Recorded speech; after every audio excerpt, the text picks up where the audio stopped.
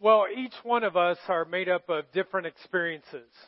Some good, some bad, some successes, some struggles, some pain, some joy. All of us, though, are unique. Each and every single one of you are uniquely wired and designed in a specific way that is just you. No one has your DNA. No one has your exact personality. You are very unique. And the truth is that for some of you, you're very extroverted and you have a very high word count and you say a lot of words. And some of you are introverted and those people drive you crazy because they wear you out. Some of you have a great sense of humor. Others of you don't. You just don't. You don't laugh at yourself. You don't do that. Some of you are very passionate about some things, and others of you are passionate about something else. And in each of you, though, there is something that really fires you up and makes you come alive. And all of these kind of make up the unique person that is you. And no one on planet Earth has ever walked with the exact same person that is you. And when you get to heaven, I'm telling you, God is not going to say, why weren't you more like Moses? He's not going to say, why were you not more like Ruth? He's not going to say, why were you not more like this person or that person? Why weren't you more like your brother or your sister? He's going to ask the question, why were you not more like the person that I uniquely created, who is you? You know, what is so important, and as we're looking at this new series called Thrive, is how do we thrive rather than just survive through things? And we've been looking at a book called Ephesians, which is in the New Testament, the second half of the Bible. Last week we looked at chapter 1, and this week we're going to be looking at chapter 2. Now you might remember that Ephesus is found in present-day Turkey, and at that time Ephesus was like the second largest city in the world. There were 250,000 people that lived there. And as Paul is writing this letter, he uses chapter 2, the first 10 verses, to kind of tell us exactly what a spiritual journey looks like. And Paul begins in chapter 2 by letting everyone know that's in the church exactly where they were before they came to Christ. What their life was like before that. And in chapter 2, verse 1, it says this, as for you. Now you got to understand the setting. Church in Ephesus was not in buildings like this. It took place in homes. And so there would be different homes, and they would take this letter Paul wrote to the Ephesians from jail, and they would give it to them, and they would read it. And so as they begin to read it, it says, as for you, and then it goes on to say, you were dead. Welcome to church, right? As for you, you once were dead. And that's how it kind of begins. In other words, you had no energy, you had no growth, you had no pulse. You were thriving. In fact, or you were surviving, you were not thriving. In fact, you had stumbled so far away from God to someone who needed it. We're going to put a picture up of a no trespassing sign. Growing up as a kid, every time I would see that no trespassing sign, it just made me want to really know what was on the other side of that sign. And I actually would, like climb fences or kind of jimmy my way in between the gate to where I could actually see. Because I kept thinking to myself, if they have this sign here, there must be something really fun on the other side that they're not allowing me to see. And so I was that kid that kind of did that and, found some interesting stuff. Now, I want you to know I don't do this anymore, okay? I have recovered, and no one should do that. But there's just like this adventure spirit in me that wants to kind of see what's going on the other side of that. So a couple of weeks ago, our family went to Yellowstone National Park, which is beautiful. And if you've ever been there before or not, there's all these different roads, and as you drive, there are these little outlets. And you get off on these outlets, and often there's no trespassing signs around for different things. And so I obeyed all of those. But eventually, we were driving to this one outlet, and we saw this sign, bear frequenting area. And I kept thinking to myself, I want to know how frequently they actually show up. So I said, hey guys, I think this is where we should stop, and we'll get out of the car and we'll just start looking out. And my wife and my youngest daughter, Shiloh, said, no way. We're staying in the car. But my oldest daughter, Jordan, kind of has an adventurous spirit like me. And she's like, come on, Dad, let's do it. And so we start going through this, and all of a sudden, we started seeing some evidence of bears in droppings called what? Poop. You can say poop in church, you know? I mean, it's something we all do, all right? No, there was all this like bear poop like all over the place. And, you know, Jordan and I are getting excited like we're going to be able to see a bear. And we kept walking and walking and walking. We didn't see a single bear at all. And so we're kind of disappointed. And all of a sudden, if you know anything about Yellowstone, there, you know, Old Faithful, there's all these geysers all over the place. And there was this geyser, and usually it has no trespassing, don't walk on the thermal area, but there was nothing there. I think it was there at one time, but it wasn't there anymore. And I thought, you know what? I want to see how warm these geysers actually get. So I walk over to one, and it looks like there's a pretty stable area, and I get on it, and everything's fine, and I'm touching. I'm like, man, that's warm. And then the next thing I know, I fell in.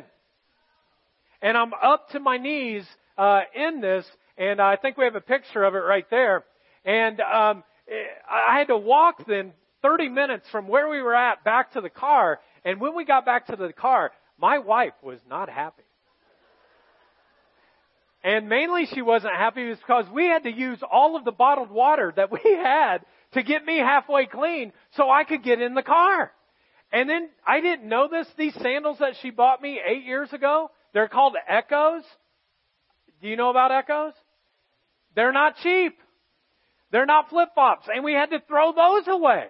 And so sometimes, folks, when we're trespassing, we actually really need a sign that would help us.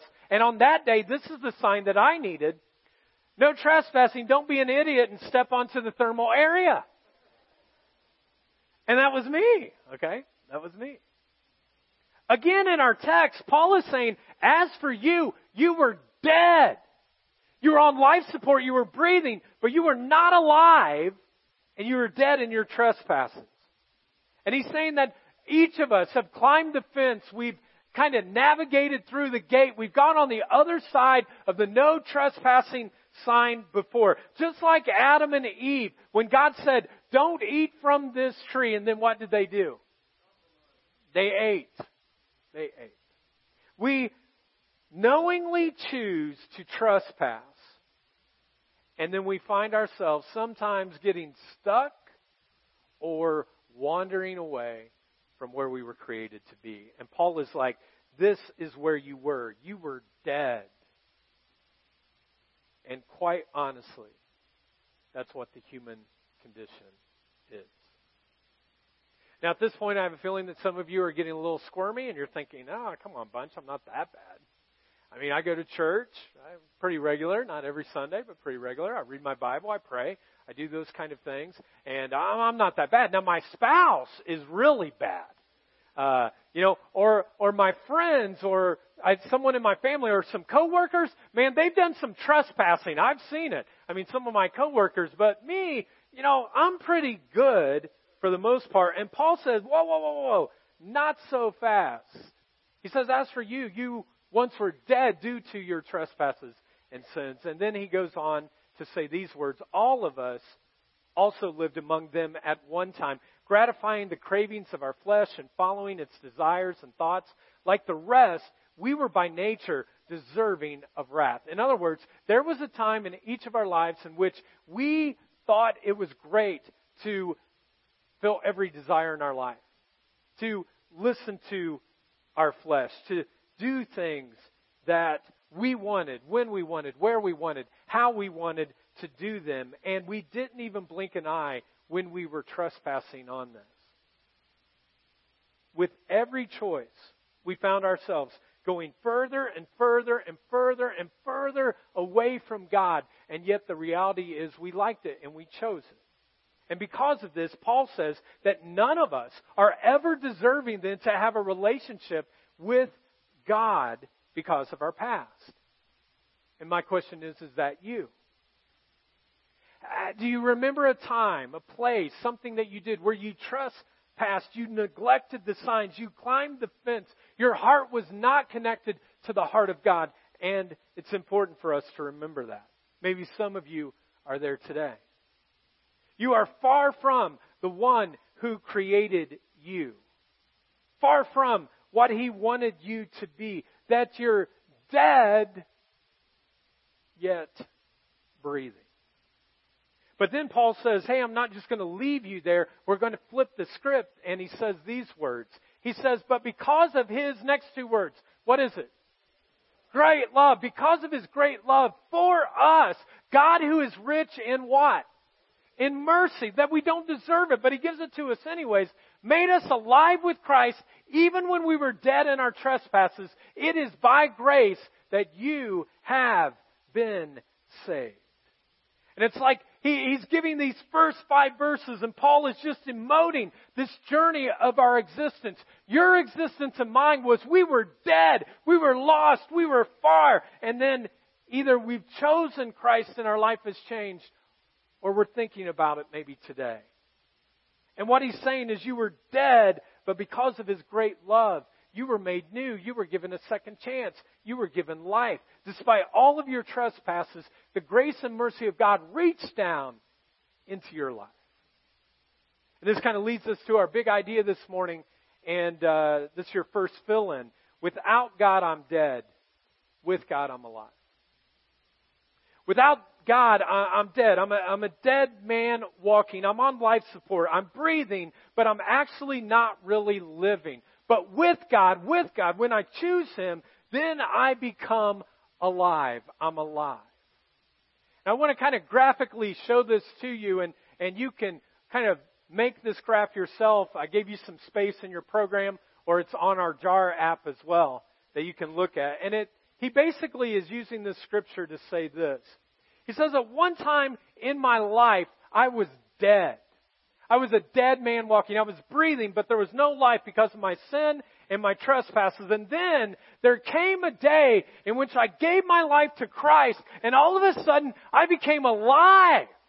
I wasn't just surviving, but I actually started to thrive and to live my life. God pursued me. He chose me. He adopted me. All those words we talked about last week. And I'm given new life and I'm alive. And God's grace looked beyond all this. And then Paul goes on and he says these words. He says, for it is by grace you have been saved through faith. And this is not from yourselves. It is the gift of God, not by works, so that no one could ever boast. It's a gift. It's a free gift. You open it up. You can't earn it. You can't do anything. The gift says there's nothing you can do to make God love you less, and there's nothing you can do to make God love you more, that He simply loves you because you chose Him, and He chose you. And He reached down in His great love and mercy and brought you into life. But this is what I know about our culture. Every time that something should be focused on God and the beauty that He does, sometimes we like to still that, and we want to make ourselves the focal point, for it to be all about us. During Paul's day, the Romans and the Greeks had a tendency to kind of do this. And the way they would do it is by kind of having a bizarre concept of all of these different gods. And these gods were everywhere, and what they basically said is that these gods liked people, and because they liked people, they would send little spirit fairies to give happiness and creativity. So it's kind of like you would go and you would see this statue of a god, And that God then would release little Tinkerbells, okay? Tinkerbell, that are flying, little fairies that would go. They were little spiritual guides that would help you then to get either into happiness, or there would be this sense of giving you creativity. And it's interesting that the word that they used for these little fairies were called geniuses. So they would send these geniuses there. In other words, Romans did not believe that an exceptionally gifted person was a genius. They believed that a gifted person had a genius in this fairy. Now, what's interesting in our day is that we call each other geniuses. Parents will often say, you know what, my child is a genius. Or they might say, my child's not a genius, you know. Or people will say all the time, you know, you had a genius idea, or, you know, you are a genius. Now, I share this with you simply to say, we really are good at making ourselves the focal point all the time. All the time, anywhere, we want to be the center. But Paul says you can't do that with grace. Now, the truth is, if we could, we would try to figure out a way to do it with grace. We'd somehow try to make grace something that we earn, that we work towards. People will even say, no, I'm working towards grace, even though it goes against everything in Scripture, because it's a free gift. It's a gift that can't be earned. It's an invitation that simply says, you're worthy of being loved. Even though there's all these things that you've done in your past, and you don't deserve this relationship, God pursues us and loves us no matter what, and He says you're worthy to be loved. There's nothing you can do to make God love you more, and there's nothing you can do to make God love you less.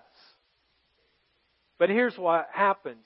I meet a lot of people in my life that they realize, oh, you know what, I was dead.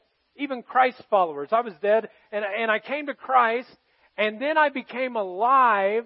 And then all of a sudden what happens to people is they check out, and then they say, I'll wait till I get to heaven to really have the fullness of God. I'll just check out until heaven comes. And so they bask in their grace. They sing about amazing grace. They share grace with other people. Not really. They don't share it with anyone. They just kind of keep it to themselves until the day that they can actually get to heaven, to heaven's gates. But that's not what Paul is teaching. Paul is saying that once you were dead and now you're alive. Like if you're alive, then live a full life. And God has something so much more for you than just waiting until you get to heaven. And in Ephesians 2:10, it says this, for we are God's, what's the next word? We're His masterpiece. He has created us anew in Christ Jesus so we can do the good things He planned for us long ago. He says, hey guys, you're His masterpiece. You are special. You are priceless. You're unique. You're one of a kind. You're His masterpiece. And since you are His masterpiece, it changes everything.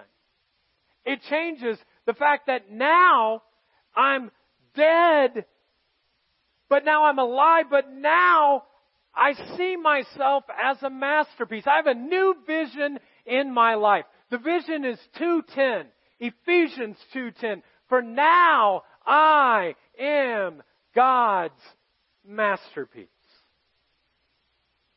But the truth is, many of us don't believe it's true. We look in the mirror and we see all the flaws. In the middle of the night, we go through our head about all the things that we aren't. We walk through our day and we're defeated, even though we know that we were once dead and now alive, and He desires that we simply choose to check out until heaven. And the problem for many Christians is they get to this point right here and they simply stop. They stop. But Paul is saying, no. You don't understand. There's so much more. Because God's grace didn't set you up just wait until you die and go to heaven. His grace was given you to set you up so that you would see yourself as a masterpiece, and then you would use the gifts that God has given you to impact the people around you. But it was very difficult for people to see themselves, even in Ephesus. Because in Ephesus, as we talked about last week, it was a huge art community. And so every street you walked down, every building you went into, there was always some kind of sculpture, some kind of work of art that was so tremendous. Artemis' temple, for instance, was one of the 7 wonders of the world. People would come from all over the place to look at it. And they were awed by it. They were inspired. And Paul writes this letter and he says, hey, you know what? That has nothing on you. You're a masterpiece. You're a masterpiece. You're a masterpiece. Even all of you in the balcony. You're a masterpiece, okay? And he says, no. What you don't get is that Ephesus has nothing on you. The Indianapolis Art Museum has nothing on you. The Guggenheim, with everything that it has nothing on you. You are God's masterpiece, and you're a part of His story. But the problem is that many of us simply don't believe it. We believe in grace, but imagine if everyone said, I'm going to really believe in grace, and now I'm going to see myself as a masterpiece. Can you imagine if every single person in here left from this building today and you said, I'm a masterpiece in God's hands, and then you walked and you lived that and you looked it in front of, and you looked like that in front of other people. Next Sunday, it would be so packed, we would have to tell people they can't come in. Because everybody would want what they see in you, because from your masterpiece, you start to show other people you can have this too in the hands of God Almighty. There would be this constant kind of thought process of Vision 2:10. Vision 2:10, I'm God's masterpiece, to let other people know that with Christ, they can be a part of this masterpiece as well. No one would hold the grace and keep it to themselves, and I'll keep it only for me. There would be this constant sharing of vision and masterpiece. It's kind of like my dad often says. He says, Chris, I don't want to get to heaven and still have some energy. I want to be totally worn out. I don't want to wait and stop right here and hold God's grace and say, hey, I'm alive. I actually want to help others to be alive. Folks, I want to be clear to you, and sometimes you hear this and you just move on, but you're God's masterpiece. Like every single one of you, you're God's masterpiece. Everyone here, you're God's masterpiece. Everybody in each section in the balcony, that's who you are. You are God's masterpiece. And folks, the kingdom wins and the church grows and families are changed and communities are changed when we see ourselves like that. But I imagine that some of you are like, I want to believe that, Chris, but how do I do it? How do I finally realize that I'm a masterpiece and I can be used to fulfill this vision of 2:10, Ephesians 2:10. So I want to share with you just a couple of things. You have to write these in your notes. They're not in your program. But you can write them down, or on the JAR app, you can check it there. 2 things for you to be on display for God as His masterpiece. What do you need? What do you need to understand that? And here it is. The first one is, you've got to know your spiritual gifts. If you're a Christ follower, if you say Jesus is the one that I'm following, then you have had deposited within you a spiritual gift. Most of you will have multiple gifts. For example, my gifts are leader and teacher. Those are gifts that God has given to me to be able to use. And when I don't use those in the best way I know how, then it affects everything I do. But when I'm seeing myself as a masterpiece and I'm utilizing those gifts, lives are changed around me. Now, I don't know what your particular gifts are. There are 27 of them. But I know a place where you can go to figure out what your gifts are. And we look at 5 of the kind of main gifts for one of those for everyone has. And so on Wednesday, right here at the Civic, in the community room, we're going to be offering a Discovering Your Purpose class, where you'll learn your spiritual gifts, and then you'll know also kind of your purpose, your personality, your gifts, who you are, and then how you can utilize those for God's kingdom, to put them on display. I'm telling you, if you call yourself a Christ follower, it's your responsibility and privilege to know, hey, God has gifted me something that I can actually utilize and use for the impact of others, so that I'm not just staying alive and, hey, I got grace, but I'm actually living that into the masterpiece of the vision of 2:10. I mean, supernaturally, God deposits these gifts within you, and you can be a part of it. If you want, you can just check the blue box up in the upper corner of your Connect card, and you can say, hey, I'm in. If you're like, oh, I'm not so sure right now, don't worry. Tomorrow we're going to remind you. Because we're going to actually send a text to everybody to say, hey, if you'd like to come and experience this, I'm going to be there, and I hope that you will join us as well. Childcare will be provided, so you don't have to worry about that either. You just got to take them home. You can't keep them, That's not my gift, to keep your kids, okay?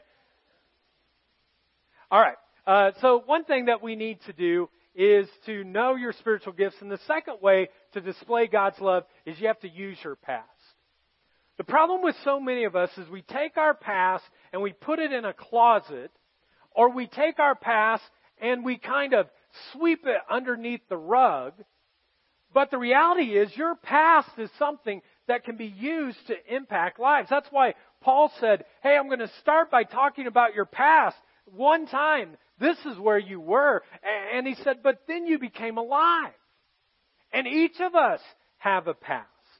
And God uses people with the same kind of past to reach out to someone who has your past to be able to give redemption to their story. I mean, God has supernaturally given you these gifts, and now He says, I want you to also use your past to connect with people and draw them to you. I have a friend of mine who, his entire adult life, he was sucked into the demon of alcoholism. He was a huge alcoholic, drank all the time. It affected his family. It affected his relationships. It affected his marriage, his kids. And the reality is that for my friend, he was very far from God. And he was dead. He was breathing, but he was spiritually dead. He was a dead man walking. And one day, he just got on his knees and he said, God, if you will help me become sober, I will follow you. And I'll give my life to you. And so he started going to every AA meeting that he could. And then he heard about our Celebrate Recovery ministry, and he started going to that. And it was from that he then started coming to church, and he came to Christ. And he gave his life to Christ. And you should have seen him. When he stopped drinking, he was like alive. He was a different person. Just totally different. And the reality is my friend could have stopped right there and said, I received God's grace. I'm going to keep it to myself. And then I'll wait till heaven. I'll just check out till heaven. Or he could share that grace and say, I'm a masterpiece now to be able to give myself away. And so that's what he's done. And almost every single Tuesday. And for years and years and years, he is at Celebrate Recovery. And there have been dozens and dozens of men who have found sobriety through him leading step studies and bringing them there. And it was all because he said, I will choose not to check out now that I've received this. I'm actually going to be a masterpiece, the one God created. There's a woman in our church who experienced tremendous poverty growing up. She was very, very far from God as well. And so she was dead. She was dead economically. She was dead spiritually. And she walked into the jar one day, and it was all she could do to just stay in the gym. We were meeting in the gym. And she was about ready to walk out, and someone reached out to her and said, no, you can come back. And she just kept coming. She was dead in poverty. She was dead in Christ. She was spiritually dead. And then one day she accepted Christ, and all of a sudden she started becoming alive. And she said, Chris, I don't want to wait until heaven. I don't want to check out now. What can I do? How can I serve? And she helped with different things. And finally, though, we found like the area of her life where she could be a masterpiece to people. And she started serving at the community basket. And the community basket is something that twice a month we open up to about 150 to 175 people that come in, and they get 5 different items that are non-food items that food stamps can't pay for. And my friend, when she was able to get this niche in her life, she is amazing to watch. A couple of weeks ago, our whole family volunteered, and I was with my friend, and she's like doing everything, and there's like this glow in her face because every person who walked in the door, she had walked in their shoes before. And she knew exactly what they were thinking. And so she calmly, lovingly helped them through the process. She would escort them through it. And some of them that wanted to take more than 5 items, she knew them too, and she'd say, put it back. It's not my gift. You know what my gift would have been? Just take more. I don't know. But she knows how to do that. And it's been amazing to see her go from being dead to alive to now she's like, I'm a masterpiece in the hands of God, and I can use my gifts for that. But for so many of us folks, this is what happens. We get to this point right here where we accept Christ. We know we're alive. We accept His grace. We know it in our heads. And we just kind of check out. And what happens is, if you're not careful, folks, this is what happens. You actually start going back to your dead self. And the things that you were dead in before start consuming you, and fear consumes you, and selfishness consumes you, and guilt from your past. And Paul says, don't just stay alive. Actually thrive and be a masterpiece. And so, folks, the way you do that is you have to know your gift, what God has specifically given you, and then to use your past. Don't hide it in a skeleton's closet. Don't, sweep it under a rug. And what Paul was telling the people of Ephesus is, you were once like that. You once were dead, but then you came to Christ and became alive. And don't wait till heaven to receive that, but actually find out your gifts. Use your past. Be the masterpiece that God created you to be. And I have a feeling that for some of you, maybe you're here for the first time, or you've just been checking out the church, or man, you've done some boneheaded things lately, and you're just like, I feel dead. I feel dead. And your next step really is to come to the cross, receive His grace, say, Jesus, I can't do it anymore. Just like my buddy who was the alcoholic. God, I can't do it. You help me.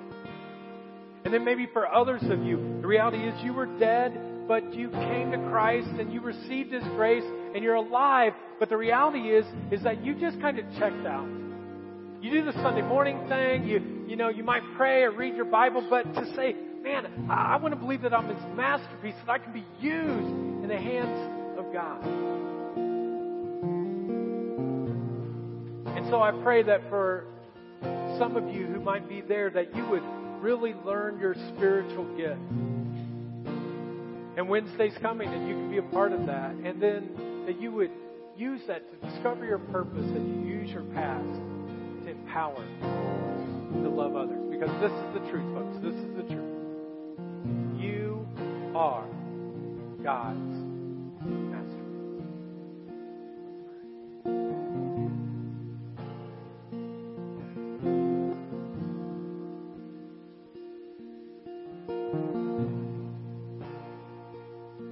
Loving God, thank you so much for not leaving us in our trespassing. Thank you, God, for you choosing to be the one to go over the fence, through the gate, to reach out to us and say, don't go this way, let me show you a better way. And God, I know there are many people in this theater who may feel like they're just surviving. They're just kind of going through the motions right now. God, would you help remind them that they are your masterpiece and that you desire for them to use their gifts and their past to invite people into a relationship with you. Maybe you're sitting there right now and you're like, you know what? I've given my life to God. I've received His grace, but the reality is I'm just kind of stuck. Like your foot getting stuck in that thermal area. I'm just kind of stuck.